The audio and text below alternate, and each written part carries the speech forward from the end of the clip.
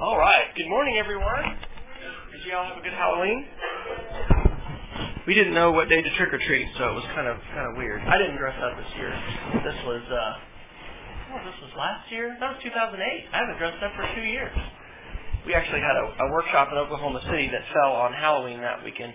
Did you all hear the calendar thing that this is the next time we'll have five Fridays, Saturdays, and Sundays in 1 month will be in like 800 years.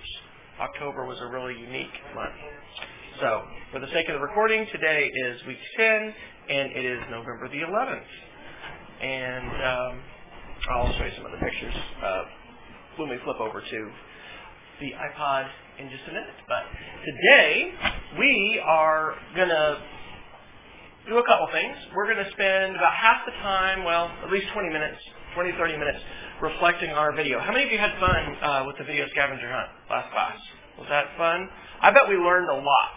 And so we're going to take some time to reflect, and you have an assignment tonight to write a post that's going to be to share a couple things on what you learned and to embed one of your favorite videos. And so what I'm going to have us do here in a minute is I'm going to give you some time with your partner to talk about some of the things you learned, give you a few minutes to do that, and then I'm going to just have you come up and share real quick, play one of the videos that you did, create, and then we'll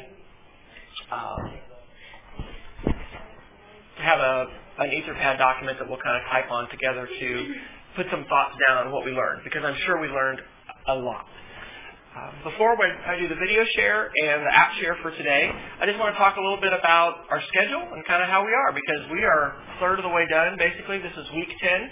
We've really got 2 more projects to do, and we've got some quizzes and an exam, but we're kind of getting to the end, close to the end, so this is all good. Please make sure you do submit your attendance for today. And when you click on our assignments page, I've added a couple things to our calendar. I'm going to be attending the World Creativity Forum in Oklahoma City. I'm pretty excited about that here in a couple weeks. So we're going to have online assignments on the 15th and on the 17th. If we look at our schedule for dates, I just had a question about, are we going to meet on this Wednesday of Thanksgiving? And I will get that a definite to you. I'm thinking it will probably be optional, and we will work on Scratch.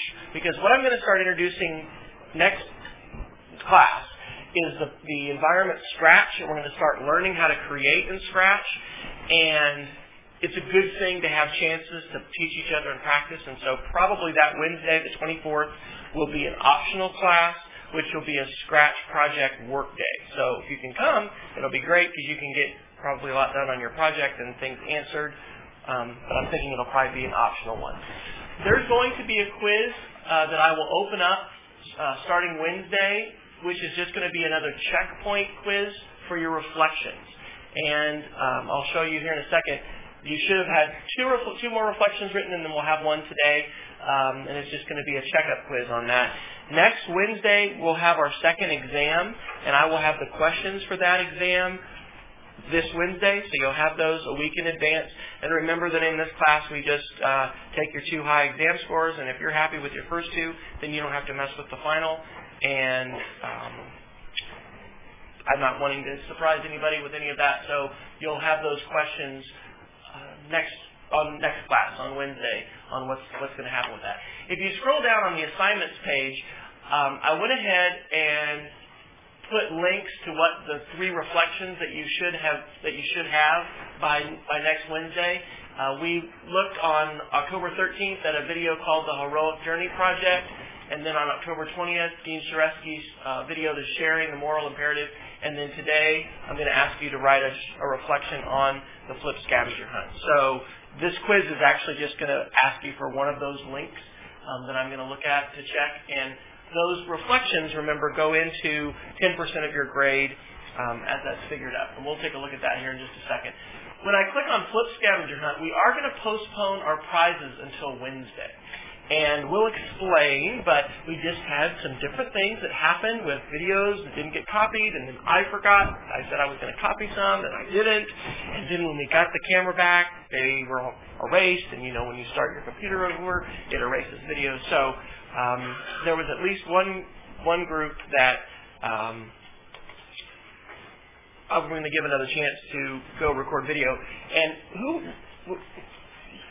was anyone else absent the day we did the scavenger hunt? Okay.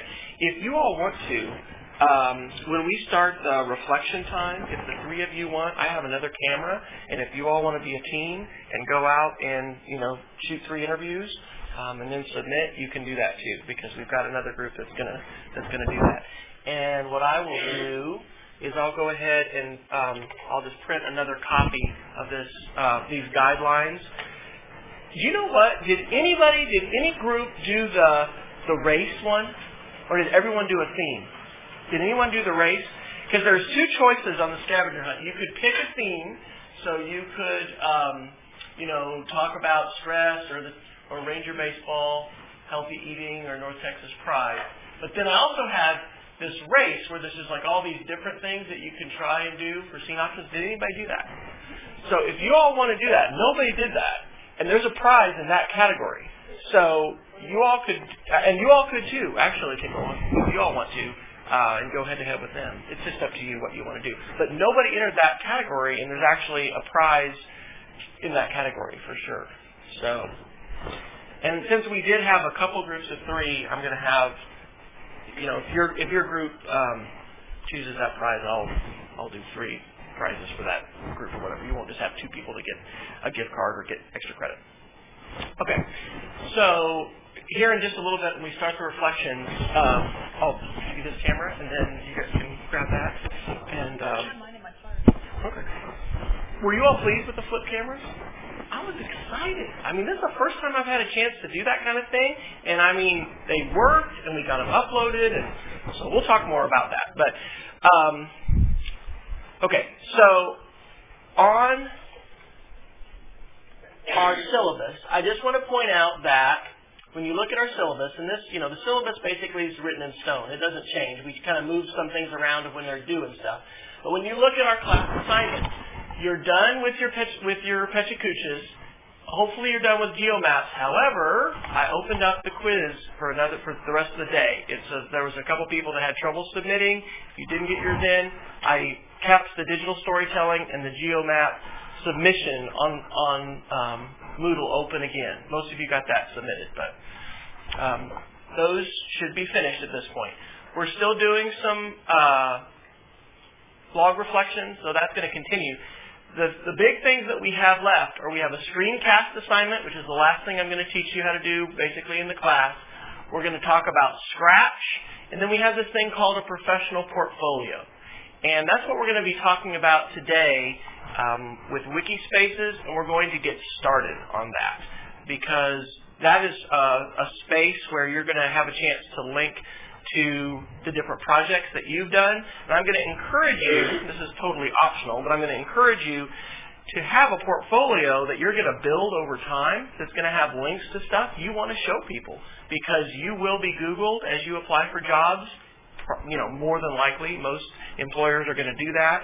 And one of the ways to take charge of your digital footprint is to publish stuff, claim it, say, this is mine. And so that's what we're going to talk about today.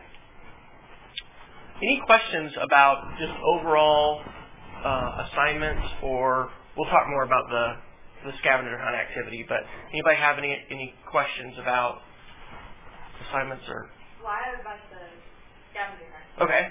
There's one of them that's like, it says somewhere in the first beach area. Well, grab somebody or whatever. I mean, this is see what you can get. And, and for that one, why don't you just choose your top 3, okay? Because if you are going to go for that, because everybody else had, basically an hour or 45 minutes to go. So just try and get 3, and then when we vote, we'll do the top 3. I'm going to put a link on our blog and message everybody later today. If you would like to view these and vote. It's not just going to be based on numbers of votes that people get, but anyway, that'll be available, and we'll do prizes on Wednesday. So yeah, that's a little bit of a modification. If you're going to go out, if you're one of the groups that's going to go out here in a minute, you don't have to get like as many as you can. Try to get like 3, and then we'll vote for the top ones. Okay. So, for today, we're going to talk a little bit about Wikis, and we're going to talk a little bit about creating professional portfolios. So we're going to start off with this video, which is called Wikis in Plain English. I showed you one of Leela Fever's videos on Wednesday before Halloween that was just kind of a fun one that was called Zombies in Plain English. But this is, I think, a very clever way of trying to explain things using this method of paper and audio narration. So we will leave this on the English subtitles, and let's take a look.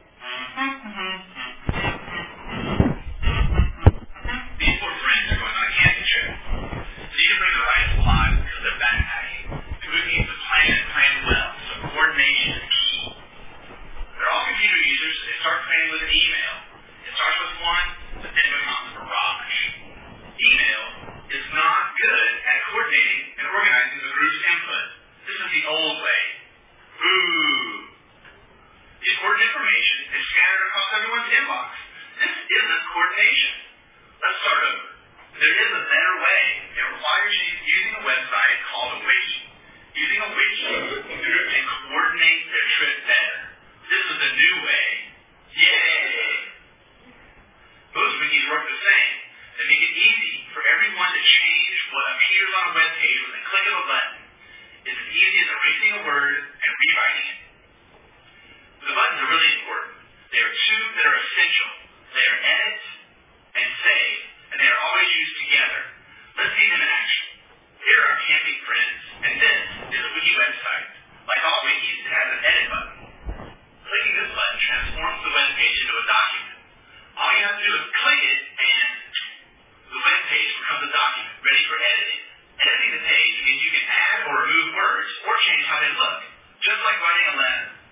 Once you're finished editing, you click Save, and the document becomes a web page once again, and is ready for the next person to edit it. Easy. Edit, write, and save. Using this process, a group can coordinate more easily. Let's apply this to our camping friends who need to bring the right supplies. Mary signs up for a wiki site and then sees the new site for the first time. She clicks the edit button to get started. She creates two lists for camping, what we have and what we need. Under we have, she lists the things she will bring, the cooler, stove, and flashlight. Under we need, she lists items that others need to bring, compass, lighter, water, and food. She finishes the process by clicking save, and the website now has lists for the camping trip. Now it's John's turn. John visits the wiki website, clicks edit, and the page becomes a document ready for him to make changes. John volunteers to bring food and water, so he moves those to the have column. He also realizes the group will need a knife and rope. Once he's finished, he clicks save, and the wiki is ready for the next person. Henry visits the wiki, clicks edit, and he can edit the page. He remembers that he hit send. Henry saves the page, and the wiki is ready for Frank. Frank edits the page, and agrees to read the remaining items, completing the process. Frank saves the page and realizes something awesome. The group has created the perfect camping list without email. Yay!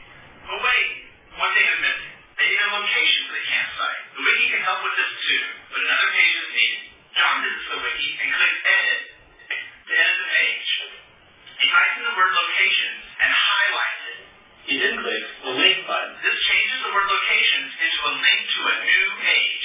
John clicks save, and next, Frank visits the wiki and sees the list and the link to the new page. He clicks on the locations link and arrives at the new page. This new page enables the group to use the same edit, write, save process to coordinate locations. This process can be repeated over and over.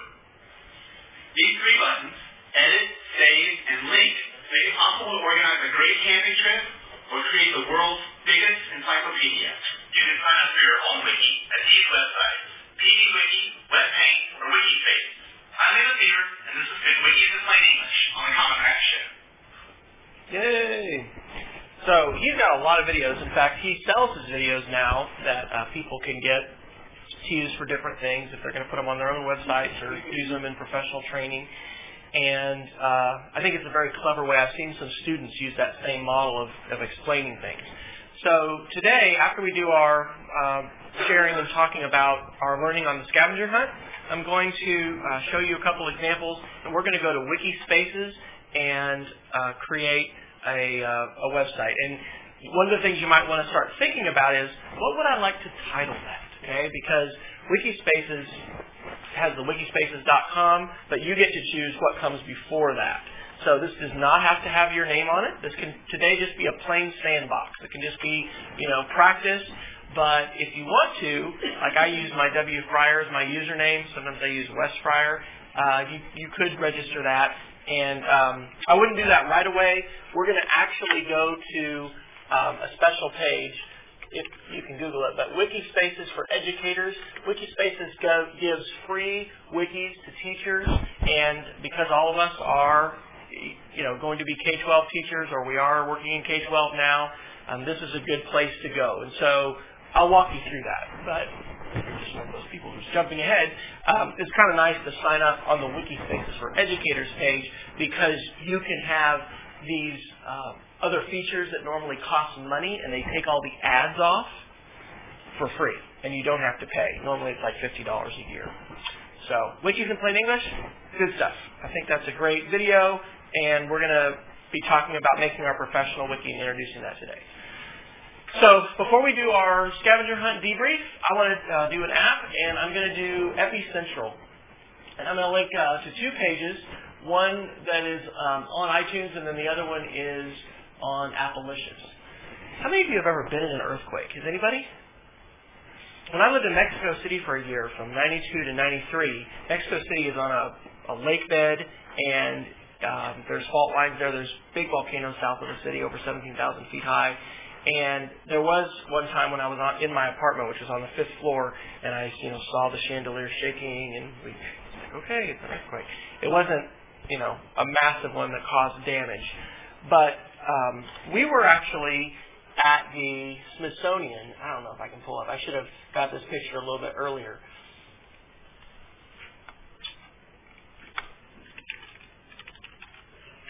I was at the Smithsonian Museum of Natural History with my kids,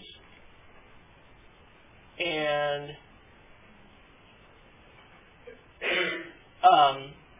I'm probably not going to be able to pull it up. One of the things that we found at the museum was, that's a video. That's the Hope Diamond. One of the things that we actually found was a area talking about earthquakes, and it had a live readout with flashing lights and stuff showing where the earthquakes had been in the last 24 hours. And I thought it was so cool, because here is this free application called Epicentral, which allows you to do that. So that's what I'm going to demonstrate. The other site that I linked to is called Appalicious, and this is a site where people have ratings, and you can share the apps that you have. And so it tells you information about this application. And then over here on lists, my picture is here because I have included this on a list of my favorite news and RSS update apps. So NASA has a great application, iGovernment, but Epicentral, live USGS earthquake data. What else did I say about it? That connects to the corresponding Google News article. So let me show you what this looks like. One of the videos that you're going to be watching later this semester is going to talk about the real world. Okay, so here, we'll digress. That was Halloween. There's Sarah, my 9-year-old, and Alexander, my almost 13-year-old, with, yes, his Dyson vacuum cleaner gun simulating MIB.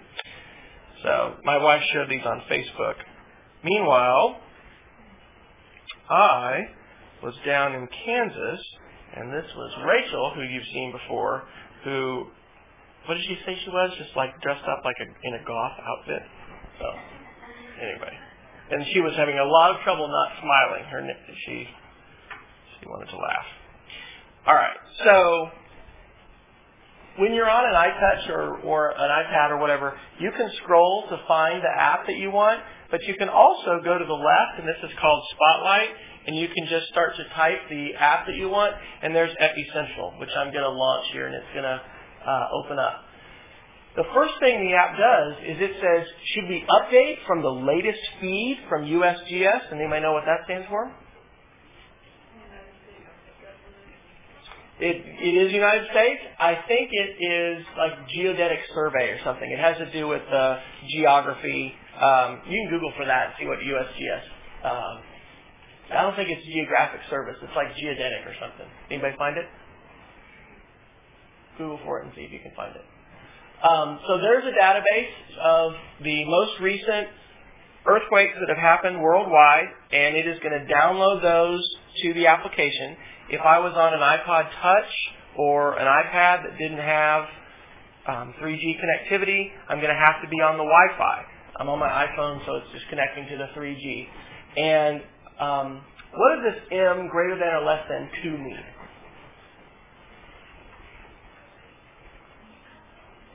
Anybody have a guess? Go to Wikipedia right now and put in earthquake. Let's see what we can find out about earthquakes.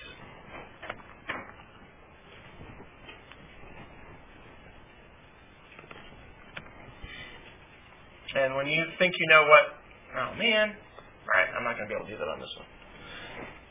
When you think you have an idea of what M is,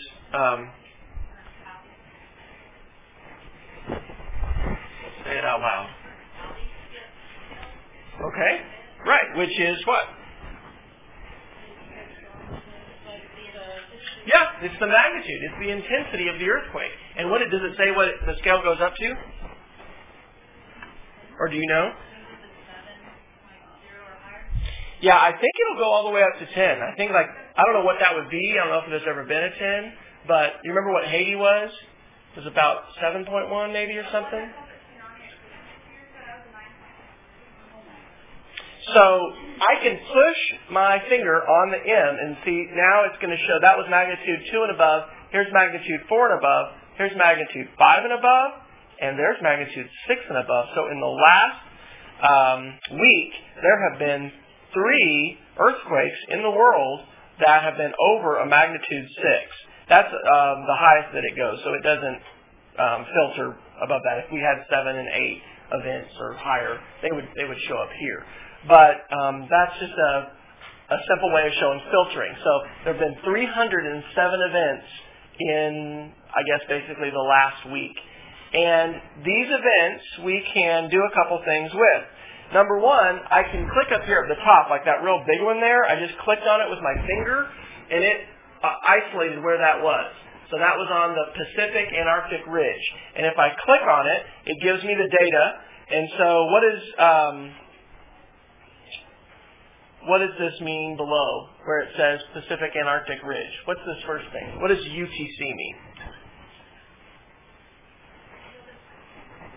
But what is UTC? Does anybody know?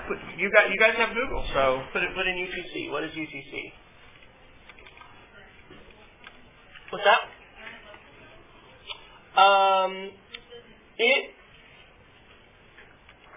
UTC is I think it's going to be the same thing for as GMT, which is going to be the Universal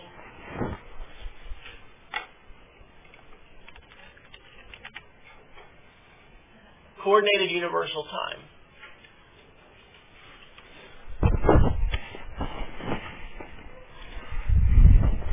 So here's the Wikipedia article. Coordinated Universal Time. UTC is the standard by which the world regulates clocks and times. Computer servers, online service. It's one of the reasons why for clocks it's a really good thing to just look at your cell phone, right? Because the cell phone network is synchronized to whatever the official time is in that location.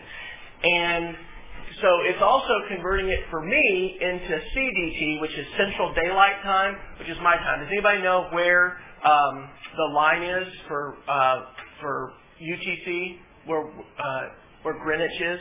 Have you ever heard of Greenwich? Yeah, right. It's near England. Greenwich Mean Time. So that is where sort of 0 is for UTC. When you fly as a pilot, you use that time to talk about when you take off and you land, because you've got to remain consistent as you cross time zones. Interestingly, did you know China only has one time zone? It's a big country, but they just have one time zone. So it doesn't matter whether you live in the west or you live in the east, it's all the same. Okay. Lots of science we could do with this. Longitude and latitude. We talk about finding places with longitude and latitude and locating them. And so, anyway, this information is here. And then I've also got some links down here that I can click on. For instance, I could go to Google Maps and have that open up on the map on this laptop, or on this device, this iPhone.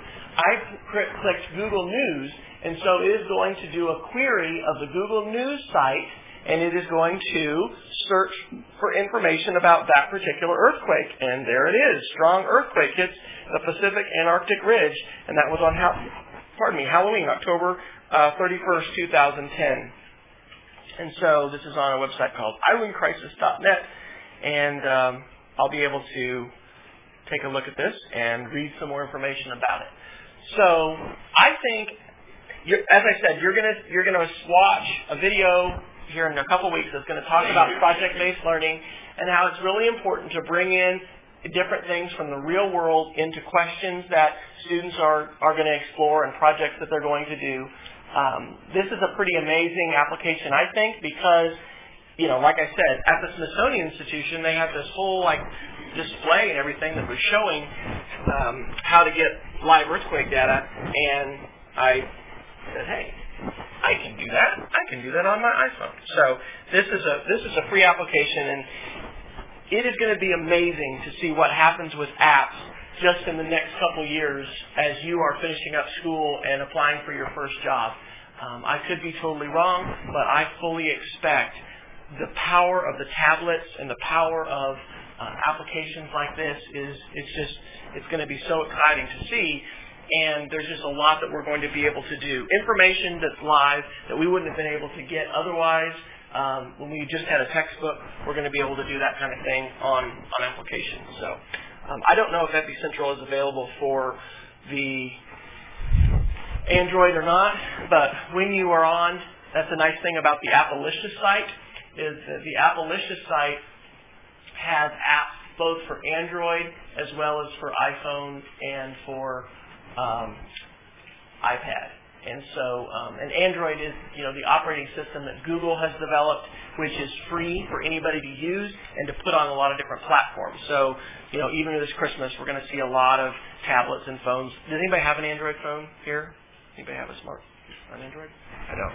But you're going to see a lot more of that. All right. So that's our app share and that's our video for today. What we're going to do now is I'm going to start a timer on our Class 10 date for today. I have a link. Maybe I didn't put it on there. I have a link that goes to our scavenger hunt, and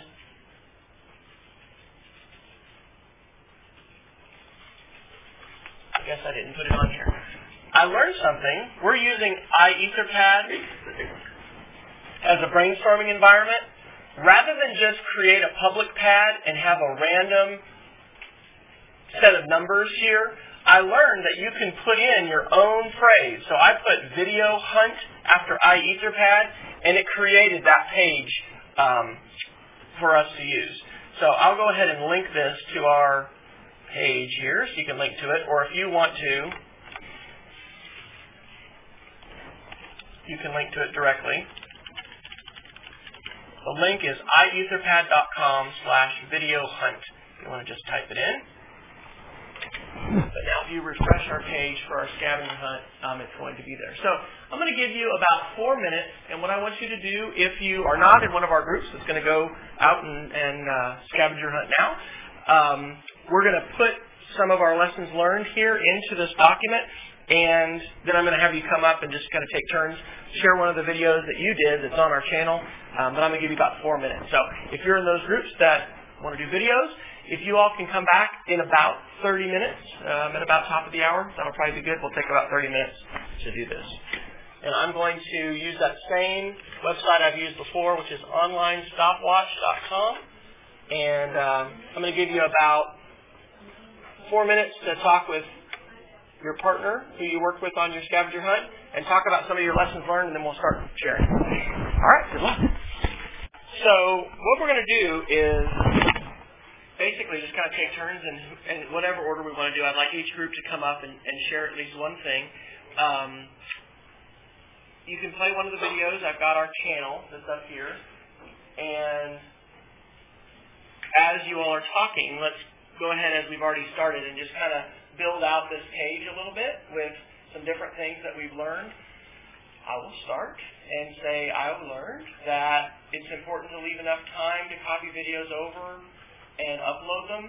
And it probably would have been better for me to loan the group that came in the last minute, didn't have enough time, just let them keep their camera. Because what they tried to do was copy them over, and they took like 12 videos. I mean, they did a lot.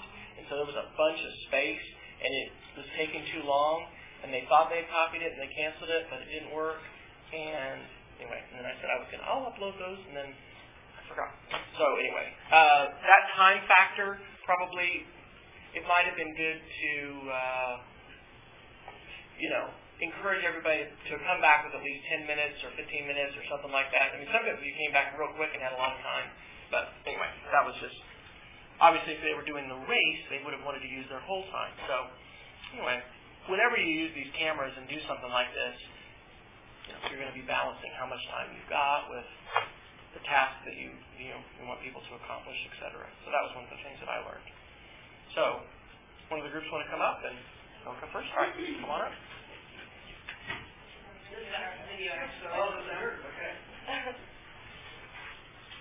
Okay, so we did ours over stress, like what was causing people stress.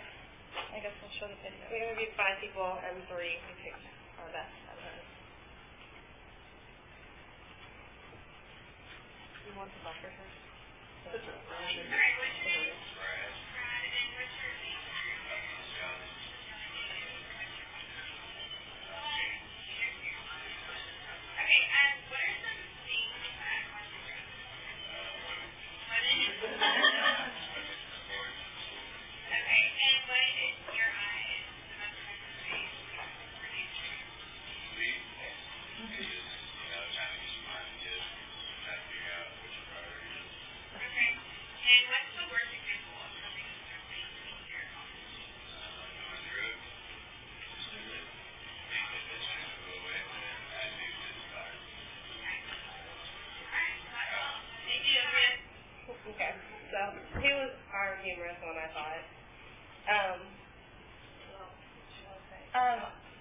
I learned how it's definitely awkward to run up to somebody and be like, hey, can I interview you? And they're just like looking at you like, no, I don't want you to interview me.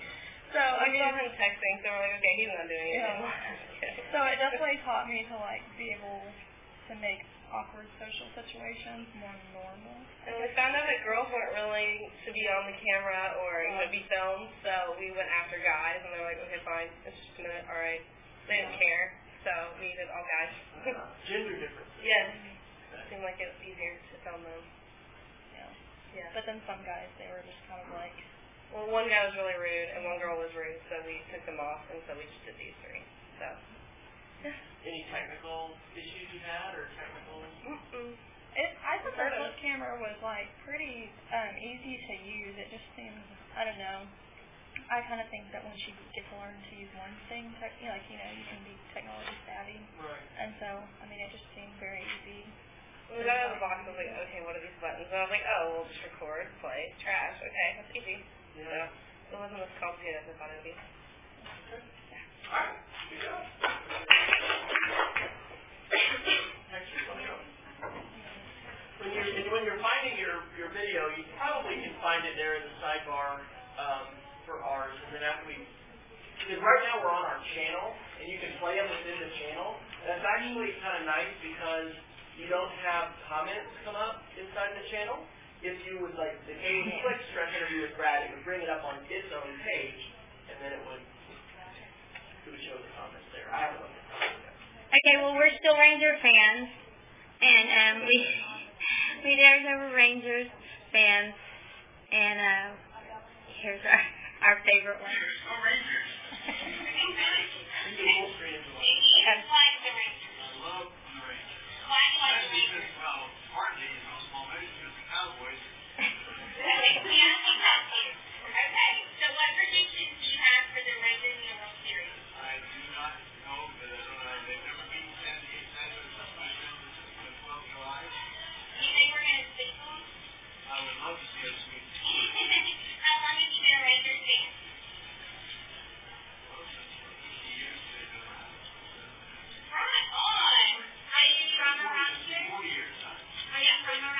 We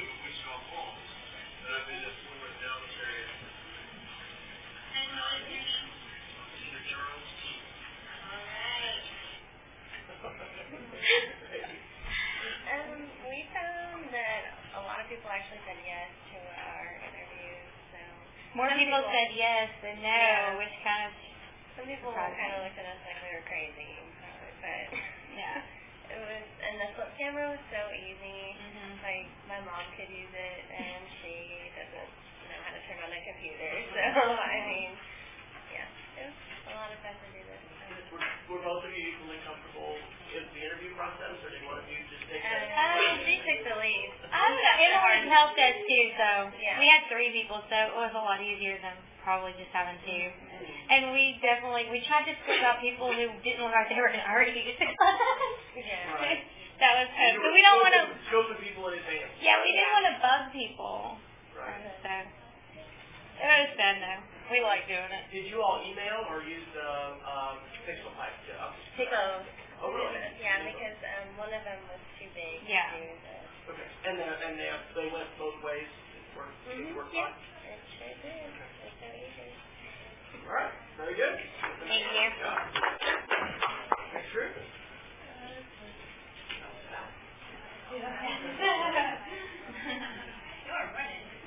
Look at this. How do you get out of this? Escape.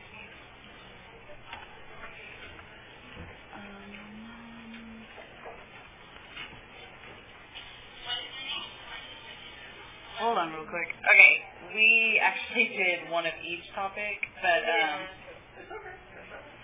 this one we liked most because they were in a group and they weren't so nervous. They flowed really well on camera and they worked well together. Yeah. Yeah, they were more easier to approach in a group setting than alone. That they were stuck at their table, so we went to them. That's right. It didn't land. This is stress though.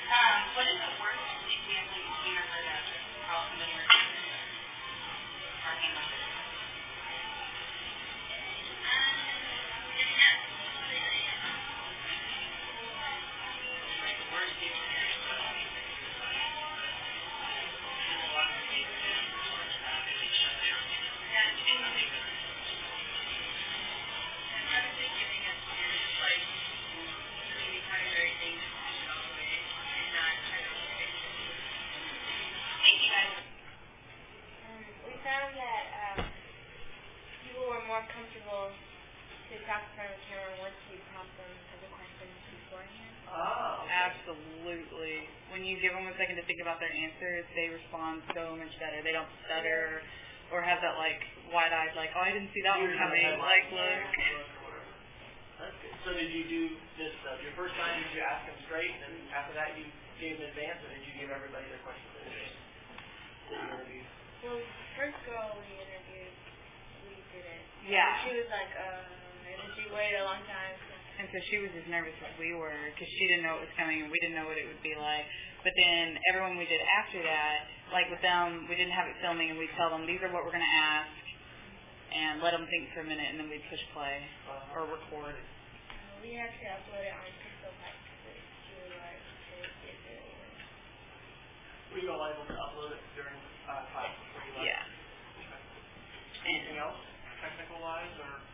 Now the flip camera is like, it's super easy. It's pretty straightforward. It has a big red button, which is record, and then it has a little play, like, and then you just flip the USB thing. Like, you pretty much only have like 4 things you can do. You can't really mess up that much. I think like kids can use it definitely. Right. And maybe even parents and adults. Yeah. That's fun. All right, good job.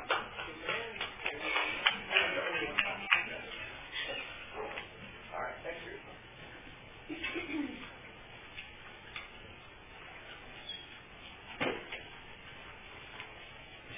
We did like healthy eating habits and nutrition. Where's our video? There we go. Here's one of the videos. I'm Nick Zitterkoff. Interview. What's your name? Major is business finance. And what? I'm a junior, and I'm from Idaho. Okay, is eating healthy important to you? No. I like food that tastes good. You don't think healthy food tastes good? I'm athletic. I'll be healthy for a while. What is the most effective way to encourage people to change their eating habits? Tell them we get sick entirely.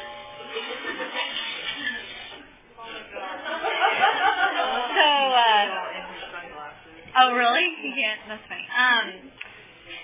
One thing I learned from this was, like with him, it was funny because he kind of contradicted himself. He was like, oh yeah, I work out, like I'm going to live for a long time. And then we're like, okay, well how do you help people change their eating habits? He's like, tell them they're going to die early. And I was like, okay, well. So it's just funny. People, I mean, we talked to a vegetarian and then someone who, it was really important to their health was really important to them, so eating was really important. But some people just were like, oh, I'm young, I can work out, and they didn't see the importance of healthy eating. So, I don't know, it was interesting seeing all the different types of people, like, same age group and on campus, had so many different opinions. But And I liked with him, because almost everybody that we interviewed said, yes, it's important to eat healthy, but he was actually like, no, I don't really care. yeah. So it's more interesting when you have a variety of opinions than not just Yeah. single. Yeah, it's easier to walk up to people when you're not by yourself than you have to other people. I was going to say, what do you think about having 3 people versus 17? It was nice. It worked out well. We just said, hey, can we interview you? It'll just take, it's just like 2 Yeah, questions, Yeah. And about eating healthy. And When we told them, we were like, oh, we're using this new flip camera. And they're like, oh, okay, cool. They wanted to like be on the new flip. So that was good. But yeah, it was easy. It was really easy to use, and it was pretty quick. Did you all do Pixel Fight for all your uploads, or did you email or phone? All right, very good. For those of you that came in and we'll share here in a minute. Well, actually, we can tell you this real quick. There are two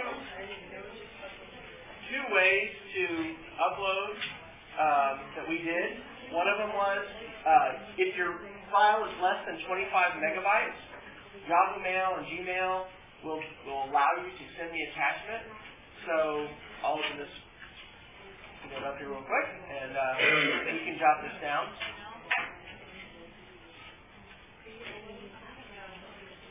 So this was the secret email address. So if you want to, if it's less than 25 megs, you can send it to that address, and it will put it onto our YouTube channel. And then the other option, and this one actually works for any file, whether it's less than 25 or greater, whatever, is if you copy down that user ID and that password, that will work. How many of you, by show of hands, use email to upload? Okay. Did anybody have an issue with the site not working or with a problem with it? How many of you had uploaded to YouTube before this activity? You've uploaded a video. Really? Just 1? 2? Okay. One of the things I think is good about using PixelPipe is you probably don't want to ever give students the direct login credentials to your website. Okay? So we're setting up a YouTube channel, and it's going to be for our class. If you give them the login credentials for the site, they could delete videos, they could edit things, they could do all kinds of things. And, depending upon the situation, that maybe it's all good. But I think that's a general good idea to not hand over the login credentials to the main site. It's a general sort of idea of network security and safety in general on websites or security, that you only want to give people the permission that they need to have. So, like, you don't make everybody the administrator of the blog. You know, you give everybody their own site. So, PixelPipe is a website that I learned about summer before last, and we actually used at the time, and I guess they have an app again, but there is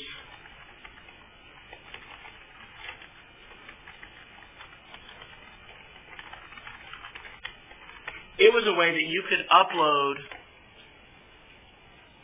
a bunch of images at the same time. So before we went on our vacation, we actually had a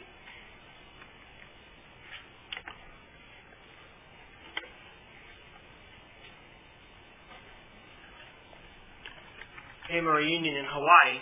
So we were going to be taking a lot of pictures in Hawaii, and it was pretty cool to be able to be, you know, on location at places and not have to do one picture at a time. And so PixelPipe was an app that let us upload, 100 pictures, however many that we wanted to do at a time. So that was very cool. But in this context, it was neat to be able to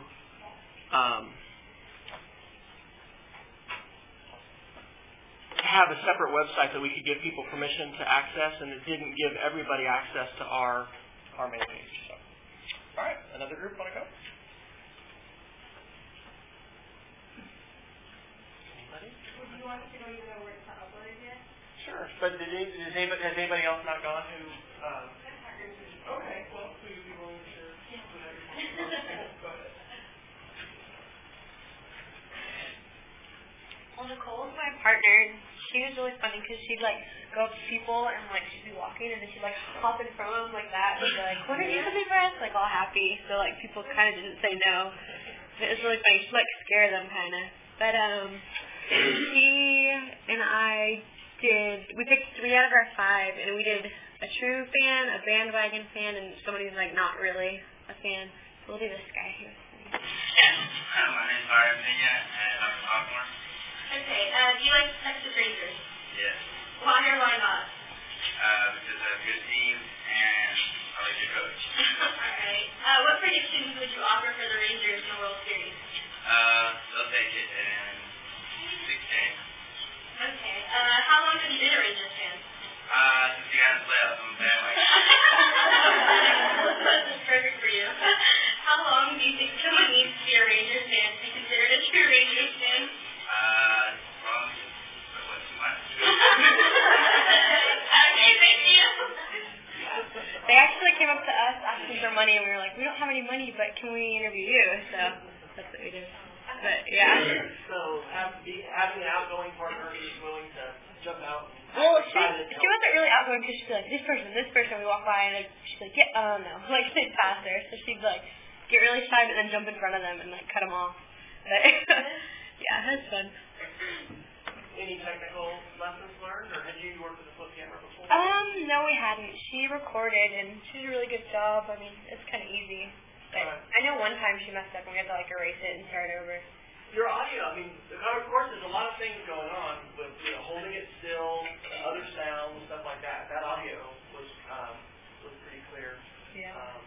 Again, some of that's just kind of what you learn. There's a lot of stuff you're not aware of that you do recording, but that was good. And it was weird because I was talking and she was filming, so he'd like be looking back and forth. Right. It's kind of hard to do that. So I thought maybe next time I should like stand behind her or something. Right. And sometimes people don't know where they're supposed to look. I mean, if you've been interviewed before, you wonder, like, which one's the camera? So. All right. Good job. Anybody else? Okay. We can still share with them.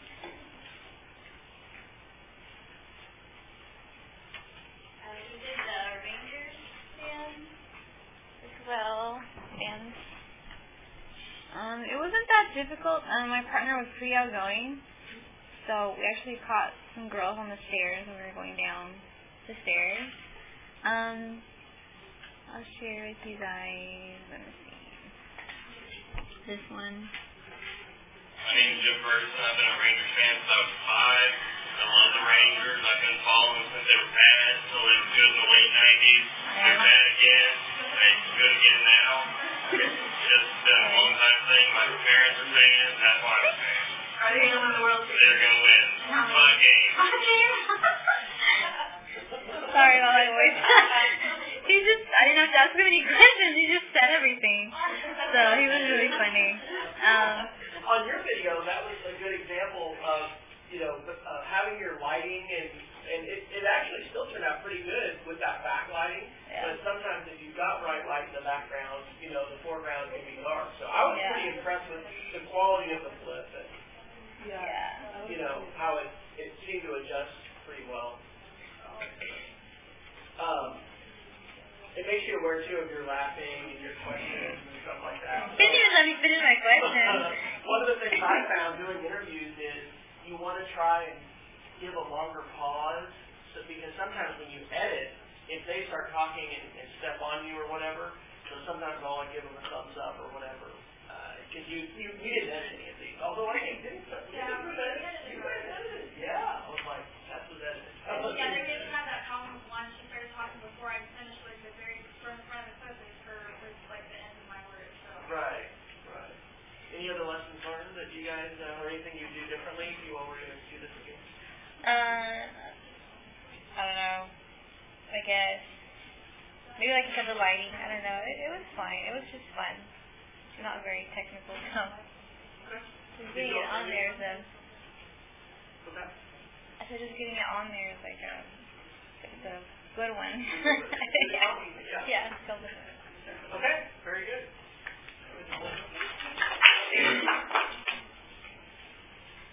When we edited ours, I used the free software that comes with Windows, the Windows Live Movie Maker. You set a start point and end point to your clips and then put them all together. So it's not very hard. It's really easy. So we'll show you the one. We asked about the Rangers. We had 3 questions, and I took each question for each video. And this one, I think, is the best one. Who do you think is going to win the World Series? The Rangers, They weren't very accurate. And who do you think is going to win the World Series? The Rangers will. And who do you think is going to win in how many minutes? Remember that internet commentary song? That was the best one. So talk about your process then. We just filmed a bunch of people, and then I went in there and found the start point for the answer to the question, and then found the end point. And when you have the clip in that software, on the edit tab, you can just select start point, and when you get to that point, and then you find the end point, select the end point, and you keep going back until you get to the right spot. And then you have all your clips in there, you can move them around, and then when you save it saves them in one video. So it just strings them all together to where you don't really have to do anything. And it's free software. So. And that was the Windows Movie Maker Live, right? Yeah, Windows Live Movie Maker. Yeah. The Windows Movie Maker's been around for a while, but the Windows Live Movie Maker. With 7 or whatever. So. It's really easy. Did you edit it here in the lab or on your own? No, at home. How long did it take you to edit it? Probably 10 minutes once I figured out how to use it. Wow. So it doesn't take long and it's not hard. If it's short clips, it's not hard. Okay. So it's easy to find where you want to start and end it if they're short clips.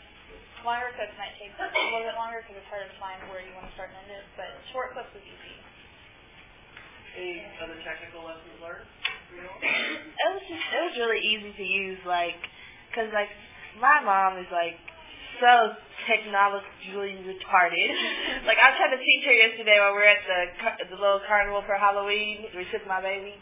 I tried to teach her how to use my digital camera. She could have used that camera. That was easy. Yeah, I have one of those cameras, so I already knew how to use it. Good.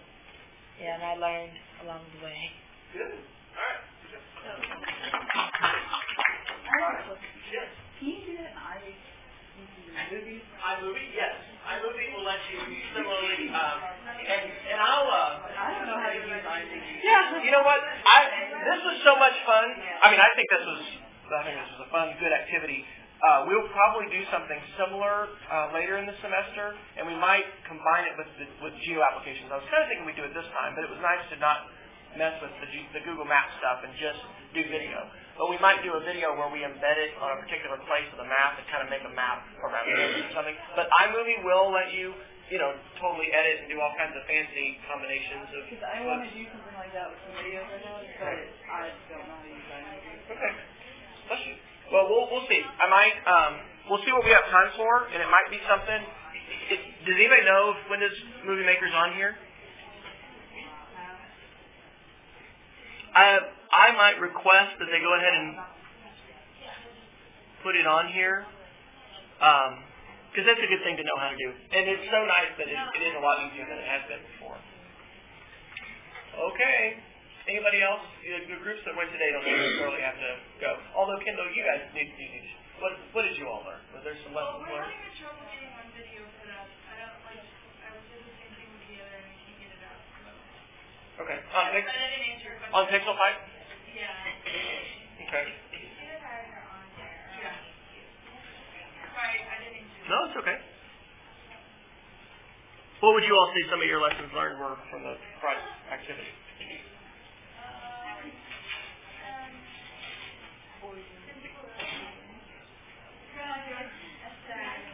People don't like getting on the camera. Right. I've found that's so important to ask right up front if that's what you're going to do with it, is to share it on YouTube. I really am a big fan of using audio, like we're recording our classes just with audio. People are less scared of audio. When you get that camera and you stick it in their face. I went with Dr. Kinezic last Tuesday to a middle school here. It's actually in Irving, and I'm going to do some interviews. And, I wanted to meet the teacher and have a chance to at least get to know her a little bit before showing up and, hey, here's my camera, can I interview you and take your picture. And what we're doing here for the scavenger hunt is obviously it's kind of fun, and it's, whatever we get is going to be fine. But when you're going to really interview somebody, I recommend that you consider using audio because it's less scary for them. And what you want is them not to think about, I'm being recorded. You want them to just talk to you and tell you what you're asking them about. When you have a camera in front of them, it's almost impossible for that to happen. They will look at that camera and they will think about their hair and maybe their makeup and, all these other things that you don't have to worry about when it's with audio. Okay, well, let's take a look at what we brainstormed together.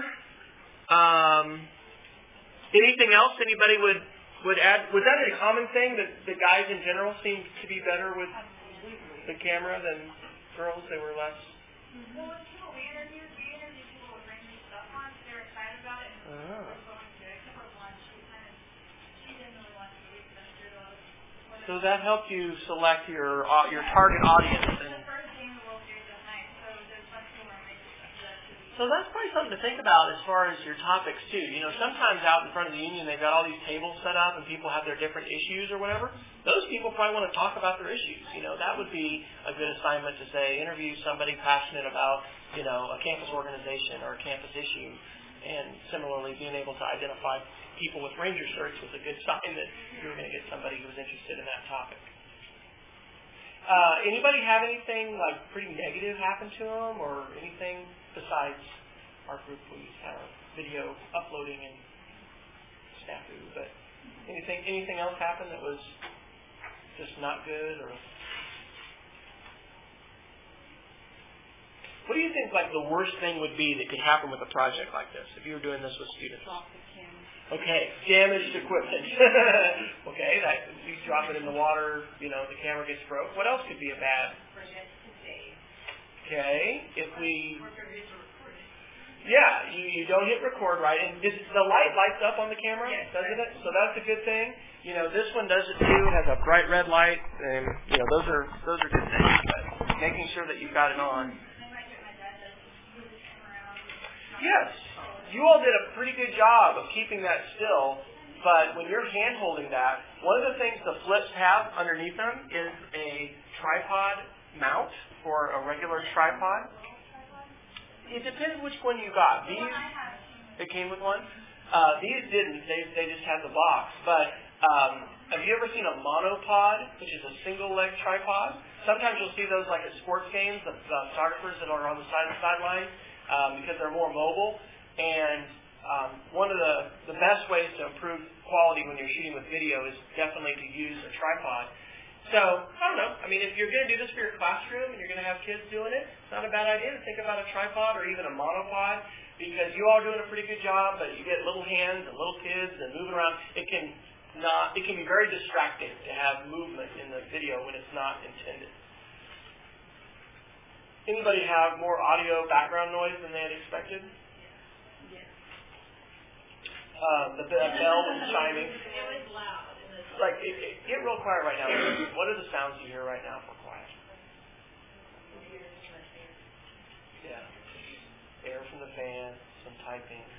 We tend to filter stuff out. And one of the ways I think that sometimes people are autistic is they're unable to filter stuff. And so the camera's autistic. The camera cannot filter. So if there is background noise going on, you might want to think about moving locations or picking a location that will not be as loud. My wife really laughs at me justifiably, because sometimes when I've recorded audio podcasts, I've gone into our closet. So I'm going into the closet. Why would I go into the closet to record? There's all these clothes around which absorb sound, right? So just like a professional sound booth is going to have that foam and stuff to absorb, when you're in a place with hard surfaces, like if you interview somebody at the kitchen table or whatever, this is reflective. It reflects audio. What you want is for the sound to all get absorbed, and then it just comes right in from your mouth to the recorder. So, question? When I uploaded the videos, I send them from like my email account to that pic. Yes. Right. I could only upload one video. It has to be less than 25 megabytes, and you have to do them one at a time. Okay, so I'll have to send it. Yeah, send it again separately. And, of course, this also means your students would have to have email accounts, right? If you're teaching elementary kids, they may or may not have an email account. So as you manage this, it may be the kind of thing where you upload them. I mean, in this case, we said, here, you upload them. But, you probably don't, I don't know if you'll have, 14 cameras or not, but this might be the part that you end up doing. Or you might have a team of students responsible to do that part. Any other thoughts, lessons learned, things you do different? Ideas about how we should set this up different? Did you like having choices in what to do? Is that good? That's usually always a good thing for projects, is to let students have choice. If you only give one answer, or one way, there's some people it's not going to appeal to. Okay. Well, for your homework tonight, I'd like you to write a reflection on your blog. I'd like you to embed at least one video from our channel. And when you look at our assignments, or you can click to it from the schedule for today, on our scavenger hunt, where we have the guidelines and all that stuff, we've got the link to what we brainstormed, so if you want to see what else people type in, and then here it says the 3 things that you need to have in your post. At least 2 paragraphs, 3 sentences each on your lessons learned. Link and embed a video. So make sure you notice that. You need the link to it, and you need to embed it, and then write a paragraph about why that was one of your favorite videos. I don't know, maybe you don't need 3 sentences. I'll change that. That's a little bit.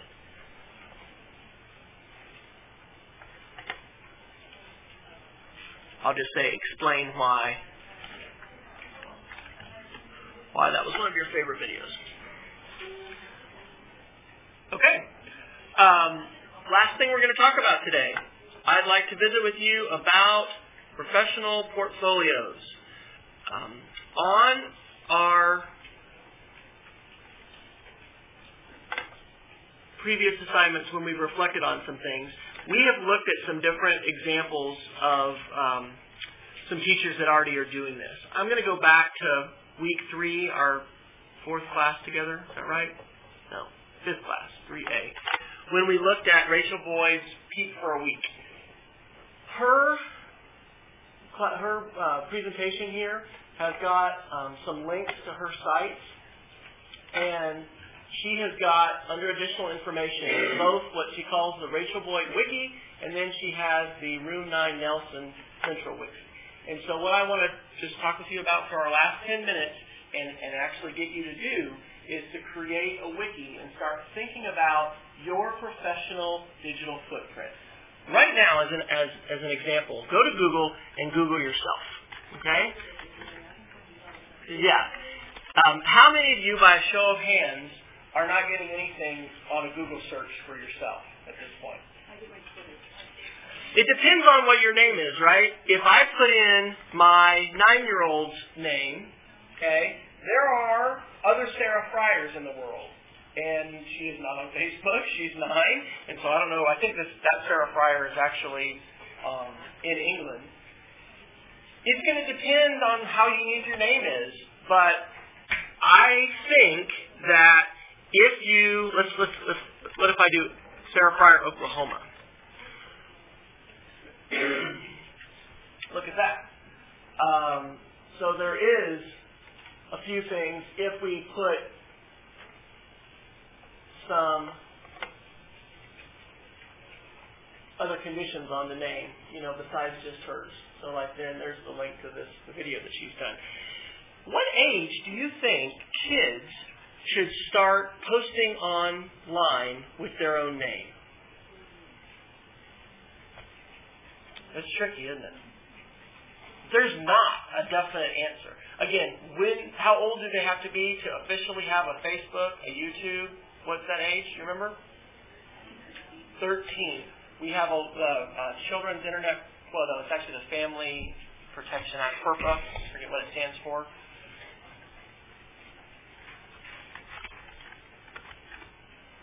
The Family Educational Rights and Privacy Act, okay, in the United States, FERPA. FERPA says that you're supposed to ask for the age of students. Now, what does that practically mean for kids who want Facebook accounts? And they're not 13? They lie, okay? Because there's not a way right now to do a retinal scan or some kind of biometric verification. Yes, you actually are, that age.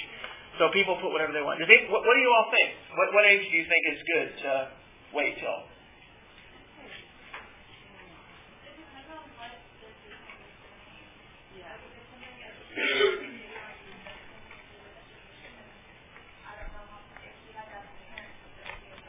Right. It's not just up to the child. It's up to the parent, too. There is not a clear answer on this. Now, I would say by the time you are at your stage where you're a professional and you are probably working now part-time or full-time and you are going to be entering the workforce, I think this is a good time to think about having that footprint. My friend Kevin Honeycutt talks about being able to post with an alias and then claim your footprint. This is Kevin's website. He's awesome. He is up in Kansas. Kids can publish with an alias. They can have a name that they're going to publish with, and then at some point they can link to the stuff that they've done. Even for our class here, you do not need to be publishing right now on today's assignment where we're going to make this Wikispace site. You do not have to use your name, all right?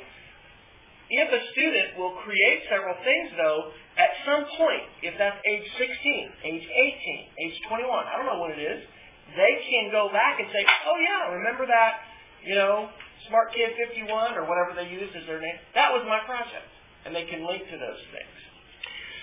So if you go to Google now and you put in the query Wikispaces for teachers or Wikispaces for educators, I'm going to recommend that you create a site for your portfolio for this class on Wikispaces. Last semester, I had all my students use Google Sites, and I have created our entire course, all the powerful ingredient stuff. This is all on Google Sites. Google Sites is a wiki. It lets us do stuff, but there's some limitations to what I can put on it. Wikispaces has fewer limitations of what you can do. I may have shared this one with you before. When I went to China in September, and I worked with Carol Jordan, who is a chemistry teacher at the Shanghai American School. And I'm putting the wrong address. We made this site called Talk with Media, and it's just different examples of digital storytelling and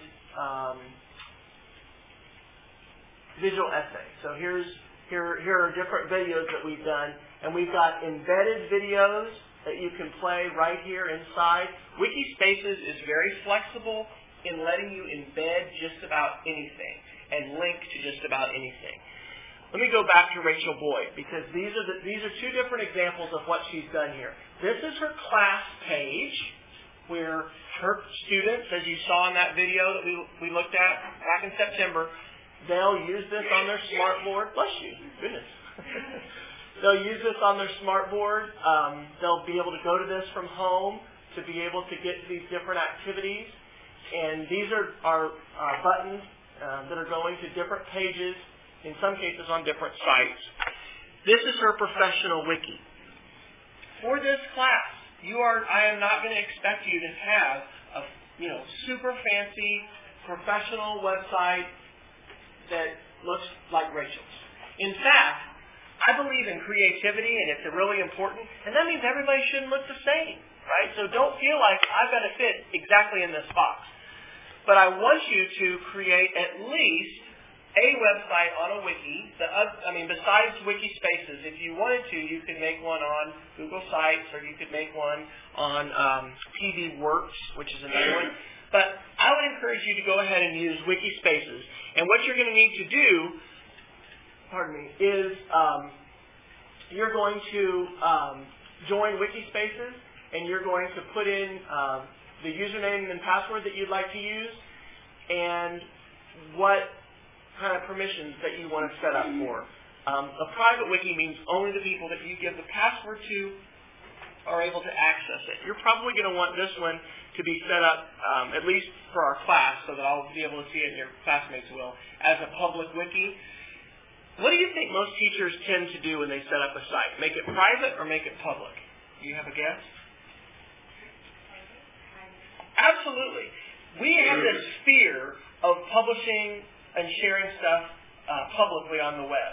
And it's more conservative to say, well, if I hide it and I keep it, locked, and then it will be safer. Well, when you publish stuff on the web, you definitely want to be thinking about safety. And I wouldn't recommend you put, your street address and directions to your house and all those kind of things.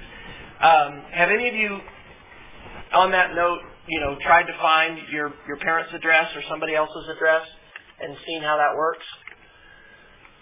If you put in my name and you put in my town,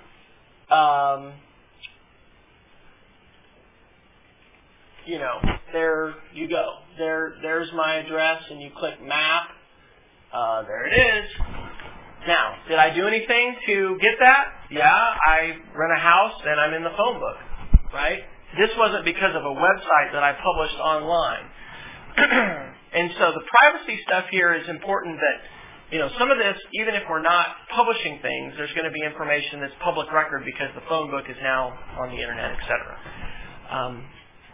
What I would like for you to do and start thinking about is what you would like to call your site. You can see Rachel called hers, rachelboyd.wikispaces.com. For this class, you do not have to use your name. If you want to, does anybody have like an alias or instant messaging name or something that they use on a lot of accounts? My sister uses Taz. What do you use? Basically, a mixture of my last name and my niece called me. Okay. If you want to use a name like that, you can. It's going to have to be something unique, right? So it's not going to be able to be something that somebody else on Wikispaces has used. But I would like for you to go ahead and set up a Wikispace site, and I'm going to give you some more guidelines later in the semester about some things that I would like for you to have on this. We're going to link to our Google Map, and we'll link to our voice thread, and we'll link to the other things that we're creating in this class. And I'll give you some other opportunities to learn about Wikis or just think about it. But does anybody know a teacher who has a Wiki site that they use either professionally or for their class? Does anybody? I would say it is not common today to find this. However, I think it should be common because more and more learning opportunities are going to be able to happen online. And if we don't have a space like this, just like we're using for our class, you go to our class site, you can get everywhere. I mean, everything is hopefully linked from this site. The same thing is going to be true here for class sites. So we're going to do more thinking about this. We're going to see some other presentations about it. And I'm going to give you more guidance specifically on what I would like you to have on your wiki. But I want you to know that there's the wiki spaces for teachers or for educators site. That means that it's ad-free, which is nice. And as a K-12 pre-service teacher, they're good about saying, yeah, that's awesome. Go ahead and sign up. And then you can go ahead and create that. And we'll talk about some other ways that we can make this fancier and do some other things with it. Anybody have any last questions that you'd like to ask? Okay. If you had a camera, please make sure you get that camera back to me, and I'll help with the uploads. Have a great Monday and Tuesday, and we'll see you Wednesday.